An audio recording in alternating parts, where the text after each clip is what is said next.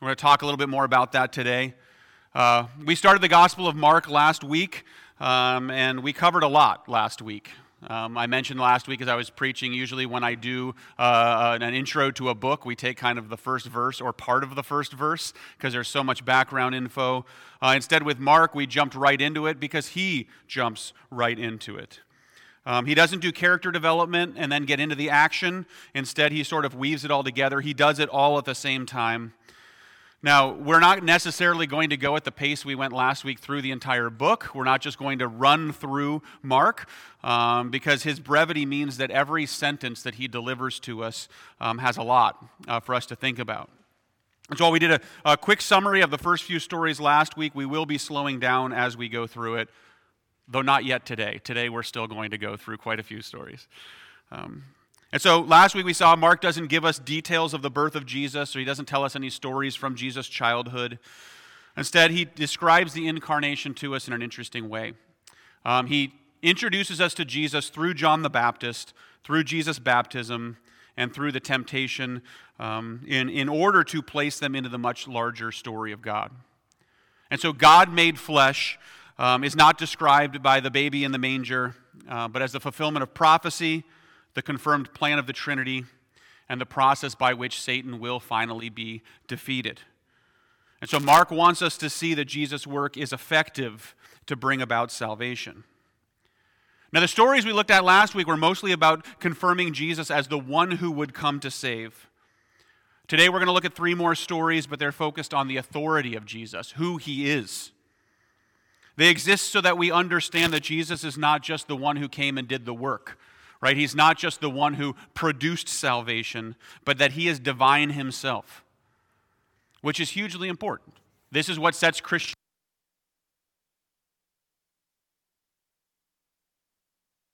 Islam, Judaism, they acknowledge Jesus' work, recognize it as the efforts of a great prophet or teacher. Cults that have grown up out of Christianity Jesus as an important figure. Some will even call him divine. But their use of that word lessens his authority. Jesus exists as a work of God, not the authoritative creator and sustainer of the universe. And so Mark wants to make sure we do not make the same mistake. And so as he continues to introduce us to Jesus and his ministry, he is also going to continue to build our theological understanding of who the Messiah is. With that, let's get into it. Mark chapter 1, starting in verse 14. Says this, it says, "Now after John was arrested, Jesus came into Galilee, proclaiming the gospel of God, and saying, 'The time is fulfilled, and the kingdom of God is at hand. Repent and believe in the gospel.'" Now some commentators attach these 2 verses to what we read last week, as it kind of completes John's work of preparing the way. But I really think that this section works better, or these verses work better with the section we're going to look at today. But either way, they do act as this transition point as we see the story going from John to Jesus. Ministry primarily in that area, going from John the Baptist to what Jesus is going to do. Now, John had been sent to prepare the way for the Messiah. But now the Messiah is here. And so John is done. And he summarizes that himself in John 3:30, where he says, "Therefore this joy of mine is now complete. He must increase, but I must decrease." Now this is said by John in a really interesting situation where his followers are basically getting a little bit frustrated that Jesus dude is taking all of his followers, right? So people who are with him are all of a sudden going, "We're going to follow the guy who you said, his sandals you were unfit to tie." And so, but his guys are kind of like, "We don't like that. We did all this work. We gathered this crowd, and now they're leaving." And so they ask John, like, "What are you going to do about this? How are you going to stop this?" And John says in verse 27 of John 3, "A person cannot receive even one thing unless it is given to him from heaven." And so John wants to make it clear that anything that we have, anything that we have done, our hat on, comes. John doesn't have the ability to forgive sins. So any baptism of repentance that he does is as an agent of God. He's simply a conduit of God's power and grace. And so while his ministry begins with calling people out to himself out in the wilderness, the whole point is to hand this crowd off to the one who actually has the authority to cleanse and to save. And so Jesus showing up means that John's work is now done. And he is willing to decrease. Not just because Jesus is the next thing. This is not kind of like a, whew, I can retire now. It's because the authority of God has come.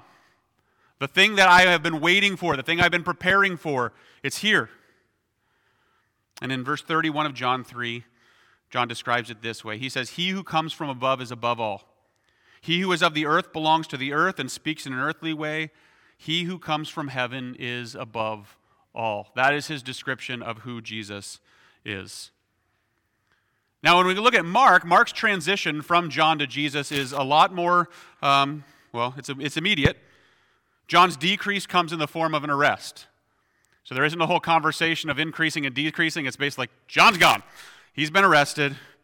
And the scene quickly moves to now the increase of Jesus and his ministry. And it begins with Jesus making a declaration of what he has come to do. And Jesus says this, he says, "The time is fulfilled, the kingdom of God is at hand, repent and believe in the gospel." And so we see three aspects to this one sentence. Again, good job, Mark. Three big ideas he packs into this one declaration of Jesus. First thing he says is the time is fulfilled. What time is he referring to? Well, the simple answer is all time. Right, we said this last week. Jesus' life and ministry are not just a point in history. They are the point that all history resonates from. Paul makes a similar claim in Ephesians chapter 1, verse 9, when he says, "Making known to us the mystery of his will, according to his purpose, which he set forth in Christ, as a plan for the fullness of time, to unite all things to him, things in heaven and things on earth." So God's eternal purposes are set forth in Christ, a plan for the fullness of time. And so when Jesus says the time has come, he is declaring that this is the moment, the defining point in which the history of the world points to. In his second statement, he kind of explains why this is. Second statement he makes is the kingdom of God is at hand. Now, the phrase, the kingdom of God, is a big term. It's one that has caused quite a bit of debate among scholars and, just among people in general. Some define it very broadly. So basically, anything good that happens, they say like, oh, it's kingdom building, kingdom work. Others offer a very tight definition where kingdom only has to do with those things that promote the work of the church. Some see the world as divided into two kingdoms and God kind of working differently within the two kingdoms. We'll be discussing sort of a definition of the kingdom as we go through Mark a lot more, especially as we get into the parables of the kingdom, which is one of my favorite sections. Look forward to it, because I am. Okay? But for now, I just want to highlight that what Mark wants us to make sure we hold on to here is that the definition of the kingdom begins with the king. And so when Jesus says that the king is at hand, he's not declaring that a nation or an army is about to rise. He's talking about the one who is the authoritative head of the kingdom is here. He has come. Jesus being here means that everything is going to change from this point forward, as everything should now be understood in relation to him. What this means is that how we define the kingdom should come from who we know him to be. Now, I'd say this is an important caveat for us, because the world that Jesus came into was looking for a Savior. They were ready for a Messiah, hope for the one who would come. Their hopes were very different. The religious were looking for someone who would reestablish the Jewish ceremonial system and bring devoutness back. Some expected sort of a rhetorical politician who would kind of unify the whole world. Many of them wanted a military leader who would overthrow Roman rule and take Jerusalem back for the Jewish people. So they had a kingdom in mind. They knew what they wanted. And they measured Jesus by their expectation of the kingdom. Now, I would say we can easily fall into the same thing, even on this side of the gospel.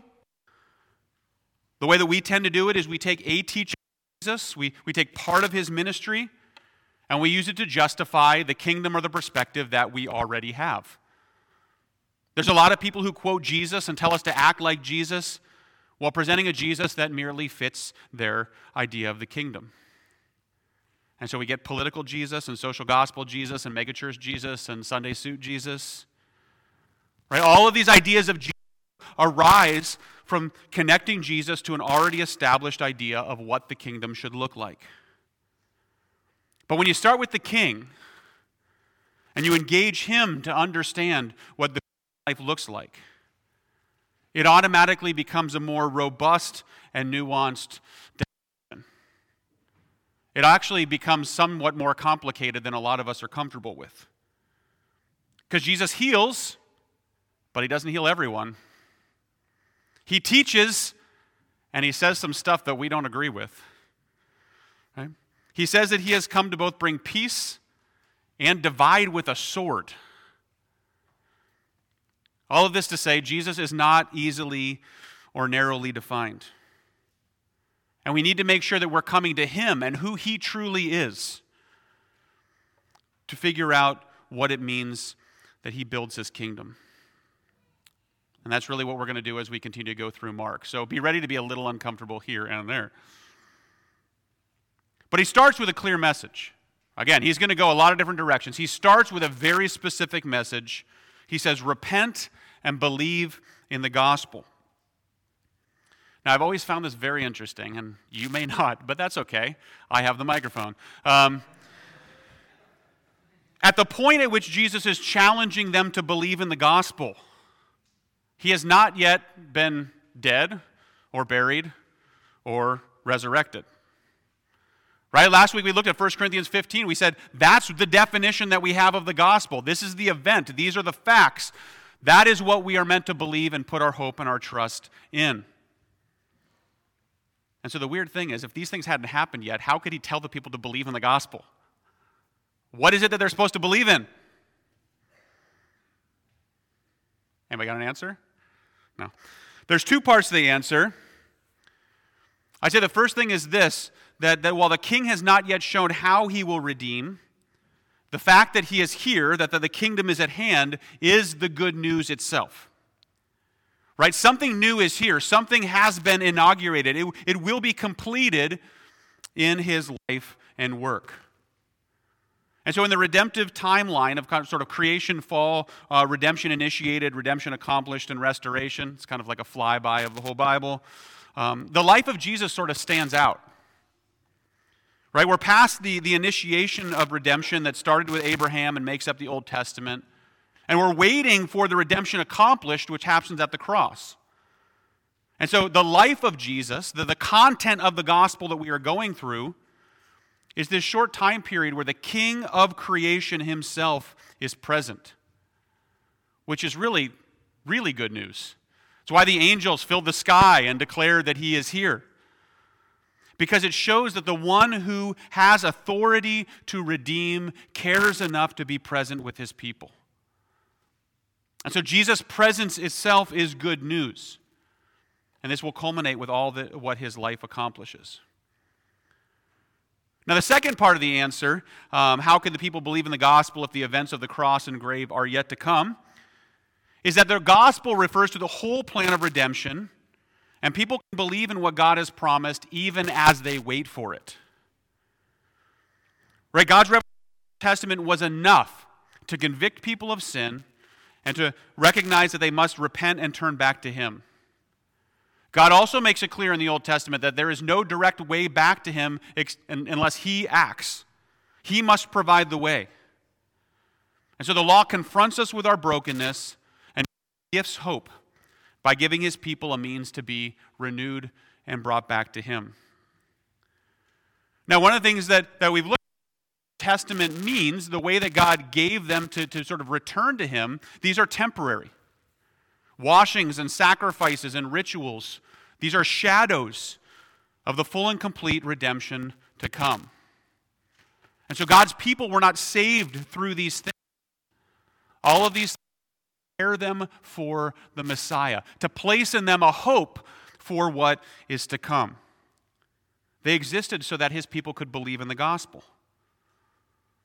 The hope was always in the king that would rescue, not in the things that they were doing to get there. The by faith chapter in Hebrews 11 shows us that even those who came before Jesus were saved by their faith in him, which again, thinking on a timeline does not make any sense. But this is what it says. This is Hebrews 11:26. Speaking of Moses, it says, he considered the reproach of Christ greater wealth than the treasures of Egypt, for he was looking to the reward. So Moses, who lived 1,500 years before Jesus, believed in the gospel and was saved by faith in Jesus Christ. That seems odd to us, like I said, because we think in a linear way. Also, we think of faith as certainty. Hope is something that comes by way of proof. But Hebrews 11 gives us a different definition. In verse 13, it says this about all those who came before. It says, they all died in faith, not having received the things promised, but having seen them and greeted them from afar, and having acknowledged that they were strangers and exiles on the earth. So what does it say about all of the Old Testament saints? It says their faith is defined by two things. Knowing that they are strangers and exiles on earth, that they ultimately do not belong here and this is not their eternal home. And they greeted the things promised from afar. They know that there is something missing, and they trust God to provide what they have not yet experienced. Now, I mention all this because I think it's a helpful corrective for us. God gives us plenty of reasons to trust in him. He offers us lots of proof in the world around us and through history and in the Bible. But believing in the gospel is not primarily about weighing the evidence and coming to a conclusion. It's about trusting in the promises of God. It's about having hope rooted in who we know our Savior to be. It's acknowledging our sinful need and then giving the Savior authority in our lives. Sort of casting our lot with him, trusting that whatever kingdom he brings, in whatever way he chooses to bring it, it will be good and it will be right. This is faith, being sure of what you hope for and certain of what you do not see. So as we move forward in the Gospel of Mark, we're going to have plenty to see. We're going to have lots of evidence given to us. But ultimately, the Gospel of Mark is not written down to convince us. Rather, it's there to introduce us to the King and his kingdom, that we may connect ourselves to the one who has all authority. And I always say this to people, God doesn't need you to give him authority. He has it. What he's doing for us is he's actually offering us an opportunity to get our lives connected and in line with things as they actually are. He's helping us to not sort of foolishly follow idols and try to find our hope in something else. He doesn't need this. We do. We need to recognize who he is. And so we'll spend the rest of the time today looking at those who are confronted by Jesus, who saw him for who he is. And we start with the calling of the first disciples. Mark 1, verse 16 says this. It says, passing alongside the Sea of Galilee, he saw Simon and Andrew, the brother of Simon, casting a net into the sea, for they were fishermen. And Jesus said to them, follow me, and I will make you become fishers of men. And immediately they left their nets and followed him. And going on a little farther, he saw James, the son of Zebedee, and John, his brother, who were in the boat mending their nets. And immediately he called to them, and they left their father Zebedee in the boat with the hired servants and followed him. Now, what I love about this is Jesus does not have much of a sales pitch, right? I mean, he does not really spend a whole lot of time convincing them. He finds some fishermen. He says, follow. And immediately it says they leave their nets and follow him. Right? Why? He hasn't shown them or proven anything yet. Why do they follow him? Well, they follow because his call is authoritative. In other words, Jesus is not only making an offer to them, he's not, again, giving them a sales pitch. Instead, what he says happens. The sort of authority of Jesus' voice is something that we're going to see again and again, but his calling of the first disciples here is one of the places where we see his word, his voice sort of commanding human action. His invitation here overcomes all obstacles and excuses and hesitance. Those who hear it respond and they follow. And they follow because he is worthy of following. Jesus describes what's happening here in John chapter 10 using the analogy of a shepherd and sheep. Verse 4 of John 10 says, when he has brought out all his own, he goes before them, and the sheep follow him. Why? For they know his voice. A stranger they will not follow, but they will flee from him, for they do not know the voice of strangers. And so we see here the issue is not about the content of the message, but about the voice of the one who makes the call. The shepherd is followed by the sheep because he is their shepherd. Likewise, those who belong to Jesus hear his voice, they know it, and they follow him. This is true of all who belong to God. Right? Those who belong to him respond to the call of the gospel when they hear it. Not because they're debated into it, not because they're persuaded by the argument alone. No, they hear it, they know it, and they follow. Now, there's two really big sort of realities about the work of evangelism in this. The first is that our proclamation of the gospel does not need to be tricky or expertly presented, which means you don't have to wait until you're good at it to do it.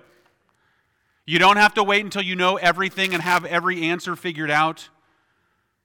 It's the authority of Jesus that draws people to himself. And so we can simply declare the repentance of sins, encourage people to put their hope in the gospel and follow Jesus Christ. And we can stutter and we can stumble through it. They might ask questions that you're like, let me ask my pastor. It's okay. This is so encouraging. The authority of Jesus is far more powerful than your failures or weaknesses. He actually works through human weakness in order to display his strength. So actually, the worse you are at it, the better it might work. Right? No, the fact that his voice and his truth has authority means we can trust him in spite of us. Now, the second reality that this reveals to us about evangelism is that we need to share it. Right? Why? Well, God is all-powerful and he can save in whatever way he wants to. The way that he has chosen to do it is through his people speaking the words of the gospel. People are saved by hearing about Jesus from those whom he has called to himself. And we see that displayed here. Right? When Jesus calls the disciples, he doesn't just call them to come and watch. Certainly that is an aspect of being a follower and a disciple, is to watch the one you are following and to look at his life and hear his teaching. But the teaching is so that you can go and do. And so as Jesus calls his disciples here, he makes it clear that he is calling them to work. Right? He says, follow me, and I will make you become fishers of men. Now he's using a metaphor here that they understand pretty well, because they're fishermen. They would know exactly what he's talking about. Their job is to catch fish, in case you didn't know what a fisherman does.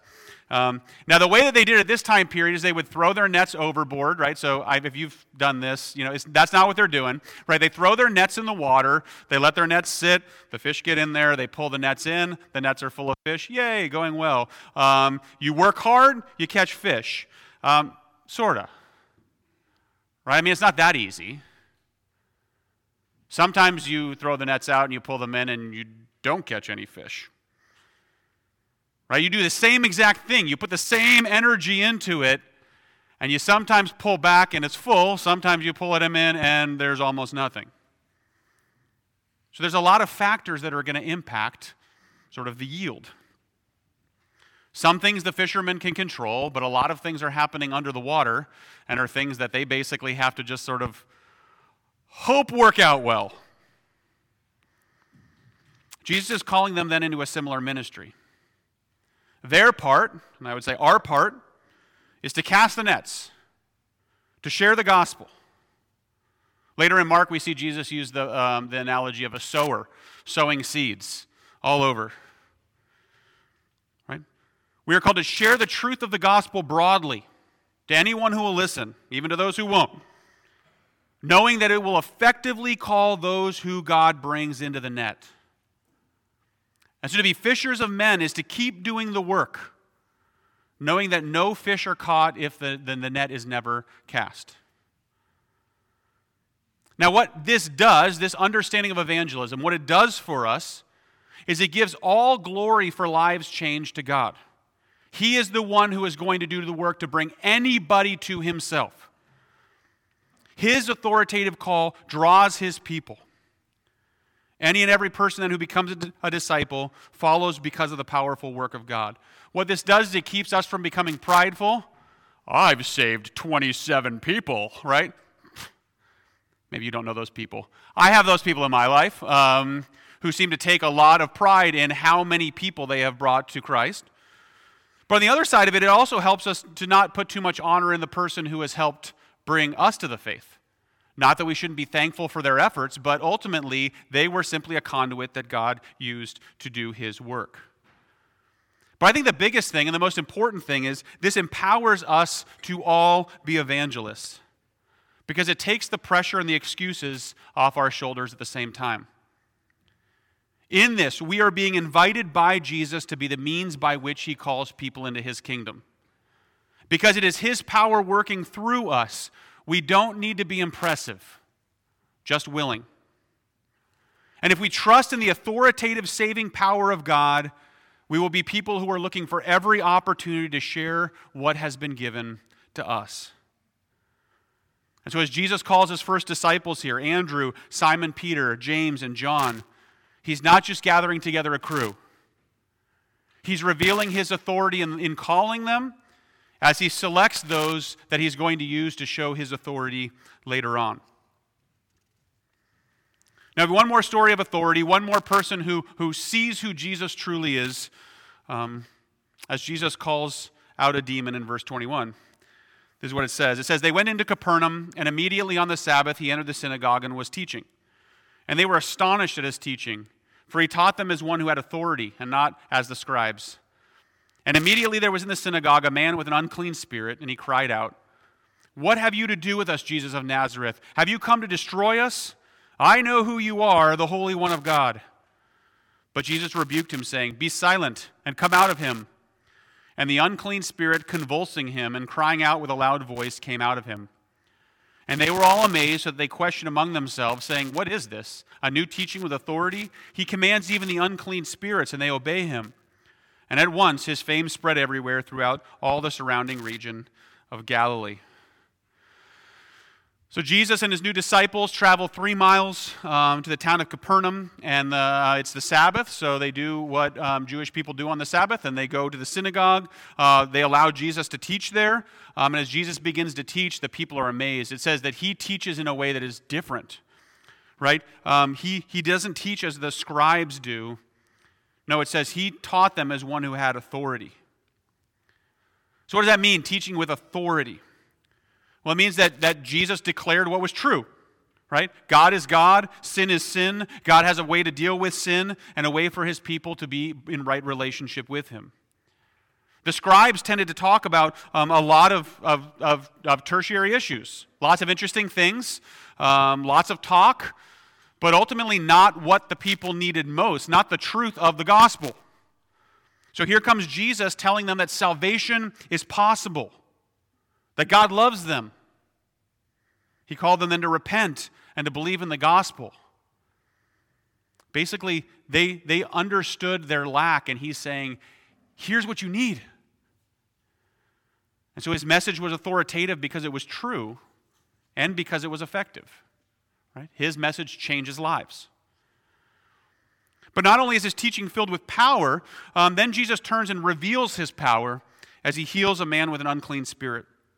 So there's this man who's possessed by a demon, and he comes into the synagogue. He actually comes looking for Jesus. He comes into the synagogue, he finds Jesus, He knows who Jesus is, and he comes speaking on behalf of the demons.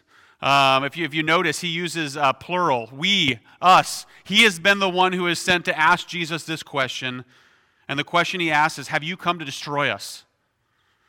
Right? We see a fear in this demon because he knows who Jesus is. Now, we're going to talk a little bit more about demon possession next week, so come on back. And actually, we are going to address a lot more of the sort of the questions around demon possession and of that fun stuff. But what we see here is that the demonic spirits have had a certain amount of power. They've had an ability to sort of operate with some amount of freedom, and they see Jesus as a threat to this. As a Holy One of God, Jesus has the authority and the ability to destroy them all, and they know it. They know that he can, in a moment, put a stop to everything that they are doing. And so while Jesus' ministry at this point has not really produced much of what would make people earthly think power, the spiritual world is well aware of what he is capable of.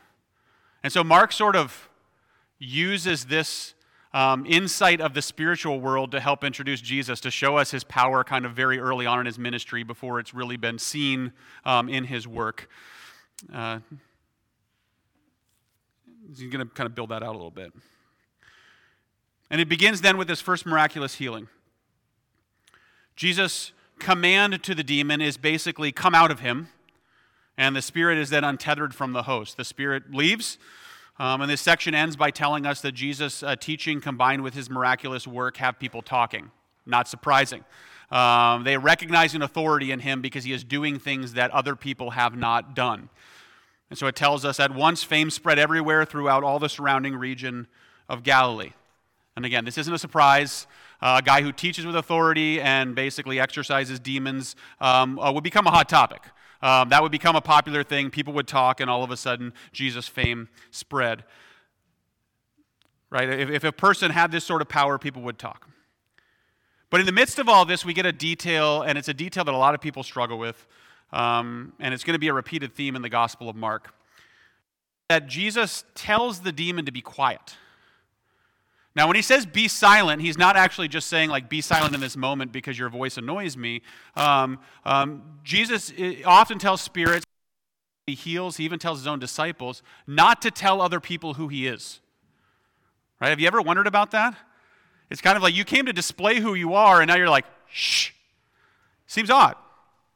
Right? This is referred to as the messianic secret, and it shows up in all the Gospels, but in Mark it shows up more than in any of the others. And there's a lot of reasons why people think Jesus might have done this, and read quite a bit on it this week. Probably the most common reason people give is that he wanted to limit the crowds and the fame, that basically if it spread too much, all of a sudden the Roman authorities would want to kill him. The Jewish leaders did want to kill him. Basically, though, there'd just be too much stuff in his way to actually be able to fulfill what he came to do. And I think that there's some truth to that. At the same time, the crowds seem to still follow him. That only kind of worked. So we can't really be sure, but my take is that Jesus, the reason why Jesus did this is because he wanted to sort of unfold the reality of the Messiah layer by layer. That the problem with sort of preemptively knowing that he is the Messiah, the Holy One of God, would more readily have people coming to him with their expectations and basically bombarding him with all of these ideas of who he's supposed to be. And so in some ways, not fully revealing his whole plan, but instead kind of doing it piece by piece, allows them to see him more truly for who he is. Because, again, if they hear Messiah, they're going to expect primarily a healer, a military leader, a great rabbi. A lot of people did anyway. And all of this obscures the truth of what Jesus has come to reveal. What Jesus came to do is Jesus came to authoritatively crush sin and redeem his people and to write the gospel story through his life. A story that then could be shared by his people so that lives would be changed for eternity. And we continue to tell this story today. I mean, that's the thing about this, I think, is what he's doing here, what he is laying out for us is still the exact same message that we're speaking today. It still has the same power, authoritative power today that it did then. And so we tell this story every week, not only by preaching through the gospel, but every week when we come together, we celebrate repentance, we celebrate belief in the gospel through the sacrament of communion. And in the bread and the cup, what we're doing is we're declaring our sin, the gospel which saves us, and the authority of God to take sinful people and make them a part of his kingdom. So as you come to the table today, come to repent and believe in the gospel. And many of you are like, well, we're coming to the table because we repented and believed in the gospel. But come to truly remember that. Remember who you are. Remember what Jesus has done to save you. Remember not to drop things in the middle of service. So come to the table today to come and receive what Jesus gives, to see him for who he is, not simply who you want him to be. Let's pray. Father, we thank you so much for who you are and just for the overwhelming grace that you have shown us. It's amazing to see your hand in creation, your hand in sustaining us, your hand in redeeming us, your hand in carrying us through, your hand in comforting us. I mean, like, if we just really look at our lives, you are every good thing that is a part of it. And yet somehow we find a way to live a good portion of our lives as if you don't even exist. Taking it on ourselves, believing that we have a better idea of what is good and hopeful. And so we just pray that you would continue to break those things down. Continue to show us who you are in a way that overwhelms all of our preconceptions, all of our idols. Remind us of your greatness so that we can trust in you in the way that you have called us to. We thank you for all the ways in which you have revealed yourself so that we don't get stuck in our own way.